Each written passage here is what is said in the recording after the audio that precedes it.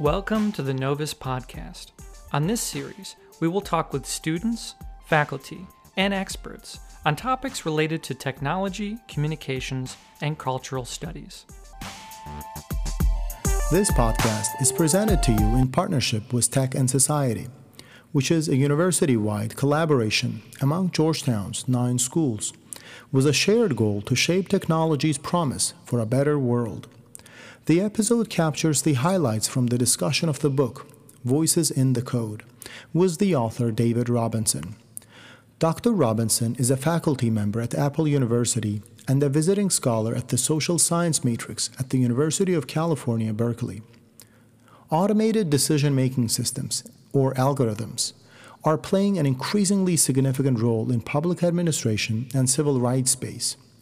In the book, Robinson investigates and contextualizes the story of the kidney allocation system, which, as a result of cross-disciplinary collaboration among surgeons, clinicians, data scientists, public officials, advocates, and patients, over the course of 10 years, evolved into a relatively inclusive and accountable decision-making technology.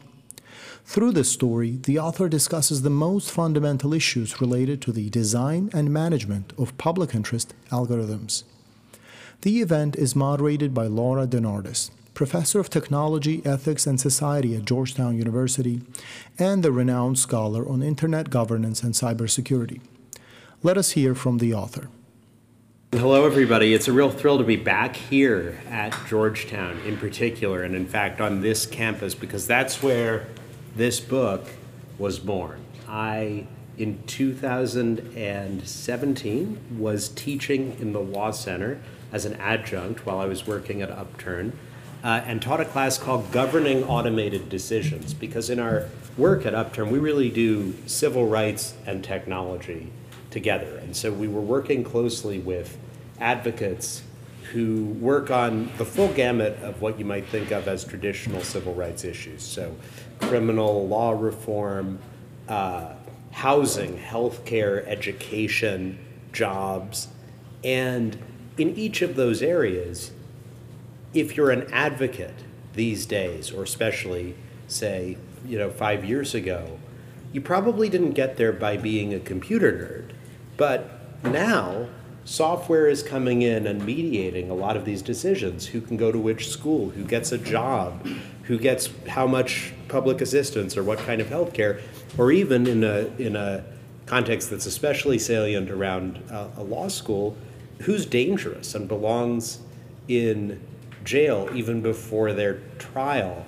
And what we had seen in a bunch of these cases, a bunch of these contexts, was that there were really embarrassing things happening with software where it just didn't seem to be going right. The decision makers, the people who hold authority, were bringing in software that they themselves didn't understand. They didn't seem to be very good at kicking the tires.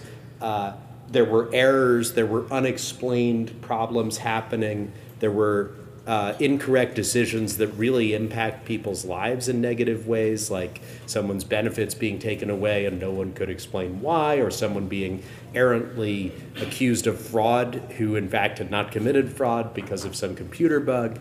And so, or in the context of the courtroom, this was something I'd worked on in particular, and we can zoom in on some of these if I'll happy to have the conversation go wherever it might. But so in this class at Georgetown that I was teaching, we were looking at all these different challenges about governing automated decisions in a way that would be inclusive and democratic and accountable. And, it's pretty much of a mess in a lot of these cases. And that's sort of, there's a nascent literature of concern about this. And so at the end of this class, students were writing term papers. A couple students came to me and said, "Professor, We've studied all of these different systems where things are going wrong. We've talked about theories about how to build software in a more accountable way, so public participation, transparency of how the system works, forecasting, like, okay, how would this turn out if we did try it? Like, before we try it, let's try and understand what would be likely to happen." Or auditing, right? After some important piece of technology is coming and making some important decision, checking to make sure that it's actually doing things right. They said there are a lot of theories, but we think we found a real example where things are being done better and where participation, transparency, all these techniques that people are talking about as theories actually have been happening for decades. And we'd like to write a term paper about this, and that's the organ transplant system in the United States. And long and the short of it, they did. I really wanted them to publish on this. They sensibly wanted to go practice law instead. I kind of stayed with this idea, ended up leaving Washington actually to go to Cornell to work on what became this book. So the very short version is that this is software that decides when a kidney has been donated and becomes available, who should get it. So I'm not talking about a case where someone decides to donate an organ to a loved one, where they have a recipient in mind, right? I'm talking about, like, on your driver's license, it says this person's an organ donor. You haven't picked out a recipient. In the case of kidneys, there are 100,000 people waiting in the United States. And when the organ becomes available, it's time to act. There's not time for a long debate about where that organ should go. There's a limited window. And so a whole bunch of factors are important in deciding what to do with that organ. One group of factors is medical, like who has the right blood type or the right kind of immune system markers that they would be able to use this organ, that it would work for them. There's a set of logistical factors: who's nearby, who's ready, whose surgical team is ready to go. But there are also some moral factors, like what are we trying to do in the way we give out the organs? One approach, so the book looks at a period between about 2004 and 2014 where we remade the national algorithm that gives out the donated kidneys. And what it does, every time an organ becomes available, there's a national database of everyone who's waiting, and there's what's known as a match run, where a prioritized list is produced of all the potential recipients for this organ, and then they work their way down the list, offering it to the medical team of patient 1, patient 2, and so on, until someone says, yes, I'll take that organ. And one way you could do this, the first way that they tried, that the experts wanted to do, the clinicians and the data scientists first proposed, was something called, this was in the era before ride sharing, was called LIFT, life years from transplant. The idea was maximize the total amount of extra life that gets lived as a result of these donated organs, especially for doctors who tend to think 1 year of life saved is as good as any other, and they don't want to play favorites among their patients or among life years saved. So they think more is always better, let's have the most. But then they had a public debate about this. They have this outside forecasting group, it's actually a third party that analyzes and audits what's going on, that says, hey, to the broader public, so patients, organ donors, social workers, they had a big meeting in Dallas, that's where my book begins. They said, we're going to do this maximizing total benefit idea. What do you all think of this? And they actually had done a lot of hard work to make it clear to people how this would change the system. And the short answer is, if you want to maximize the benefit, you're giving the organs to the people who are younger, who are, by and large, apart from their need for a kidney, healthier, who are, in general, on average, wealthier and whiter than the rest of the pool of people who need organs. And by the way, that pool over-indexes people of color because social determinants of health, things like diabetes, high blood pressure, even stress, are contributors to kidney failure. So you end up in a situation where if you want to maximize total benefit, you basically punish people for having lacked access to care in the first place earlier on in their lives, because they're now not the people who can be the most efficient converters of kidneys into life years saved. Anyway, that's what the experts would have done, but the public got a chance to speak up about how this algorithm was going to be designed, about what its moral logic was going to be. And they said no. They said, this is unfair. This is not acceptable. And the whole thing got sent back to the drawing board, and there was a 10-year-long debate where they tried a series of different things and ended up with a messy, muddled compromise in the middle. And the essence of it was that they said, okay, but we're not going to reduce by a factor of 3 the number of kidneys that go to people in their 50s. That wouldn't be fair. It's not acceptable. Fine, fair enough. But what we're going to do is reroute the kidneys so that the youngest and healthiest organs go to the youngest and healthiest recipients without changing very much anyone's overall chance of getting some organ or other. Anyway, bottom line is they worked out a moral compromise that nobody thought was perfect, but it was gradually agreed across this community that this was a mutually tolerable idea. And I think I think there are a bunch of lessons in this experience for our governance of other kinds of algorithms, like those courtroom systems, like those welfare systems, like hiring algorithms. And those I think one of the things that we learn from this process, from this story in the book, and of course here I'm cramming it all down here into a couple of minutes, but I think I thought of public input like something mechanical you would go out and gather, like the ore to like make your steel or something like that. And in fact, in this case, something much more complicated and interesting and human happened, which is that the public debate created opinions, right? People talked to each other, people changed their minds, people were back and forth. Almost like, I often think of those machines that people use when you're polishing rocks, like to make eventually jewelry, and they have these sharp edges and they tumble and tumble and tumble until something comes out that's more kind of sparkles a little more and is a little softer. And that's kind of what happened here, is that people gradually got to something that wasn't perfect, but that we could mutually tolerate. And I think that's a huge accomplishment, even to get to something tolerable, especially in today's political climate, I think is a real triumph of a kind, even though there's lots that's still wrong with this system. And I talk about that as well in the book. And, I'll say one other thing about what I think we can learn here. And maybe we can talk about, okay, when do we export this set of governance practices to other domains and so on. But I think one of the things that was very important was there's a lot of work you have to do in order to build a new piece of technology. There's engineering, there's data science, all kinds of stuff has to happen. If you really want an inclusive debate over the moral logic of the system, if you really want to make room at the table for people, and it's complicated, by the way, because if we put another chair up here and we say, pull up a chair, you get to weigh in, now you have a voice in this system. If we say that to someone and they don't weigh in because they're living at the margins of society, they don't have time to come to a seminar, they don't have time to come to an evening meeting or file a comment or something, right? Then in some way we're putting a burden on them. So it's tricky, right? And you have to think about how do you resource people to participate effectively.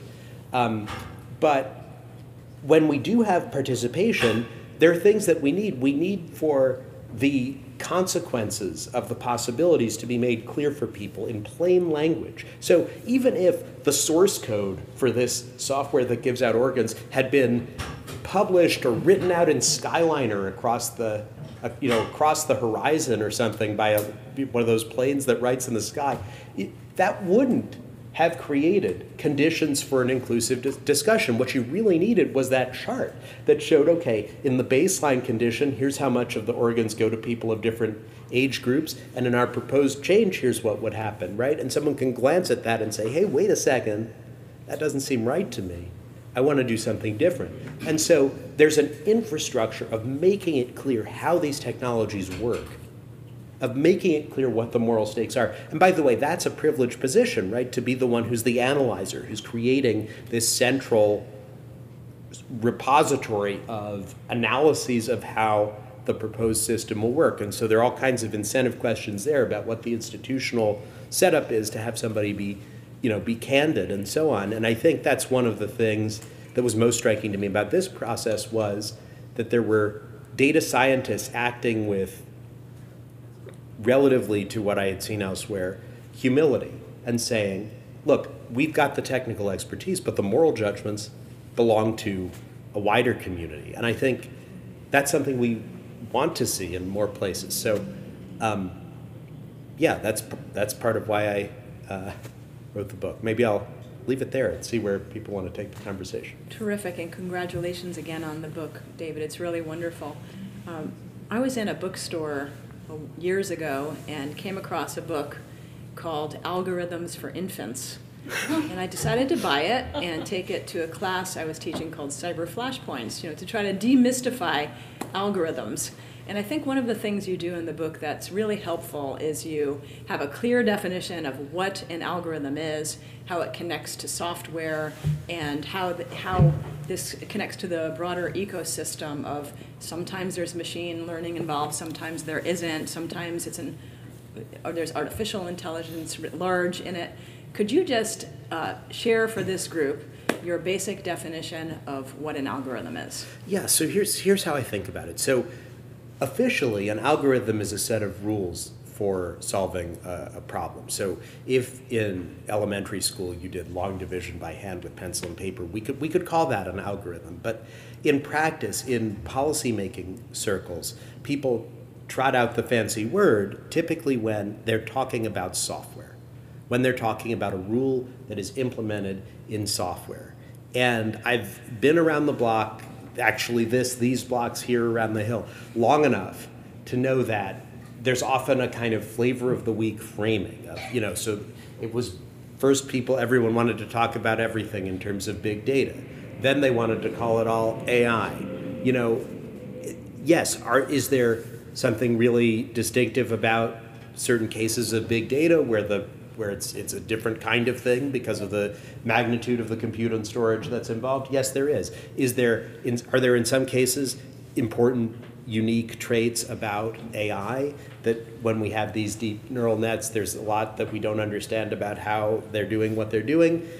There can be distinctive pieces there, but in the main, if you're a policymaker, the thing you care about is what are the consequences of this system in the world? And I don't think we can really have a regulatory regime in which, in order to know which rules apply, you first have to be an engineer who looks under the hood and sees exactly how the gears are fit together, because that's not something most people can know.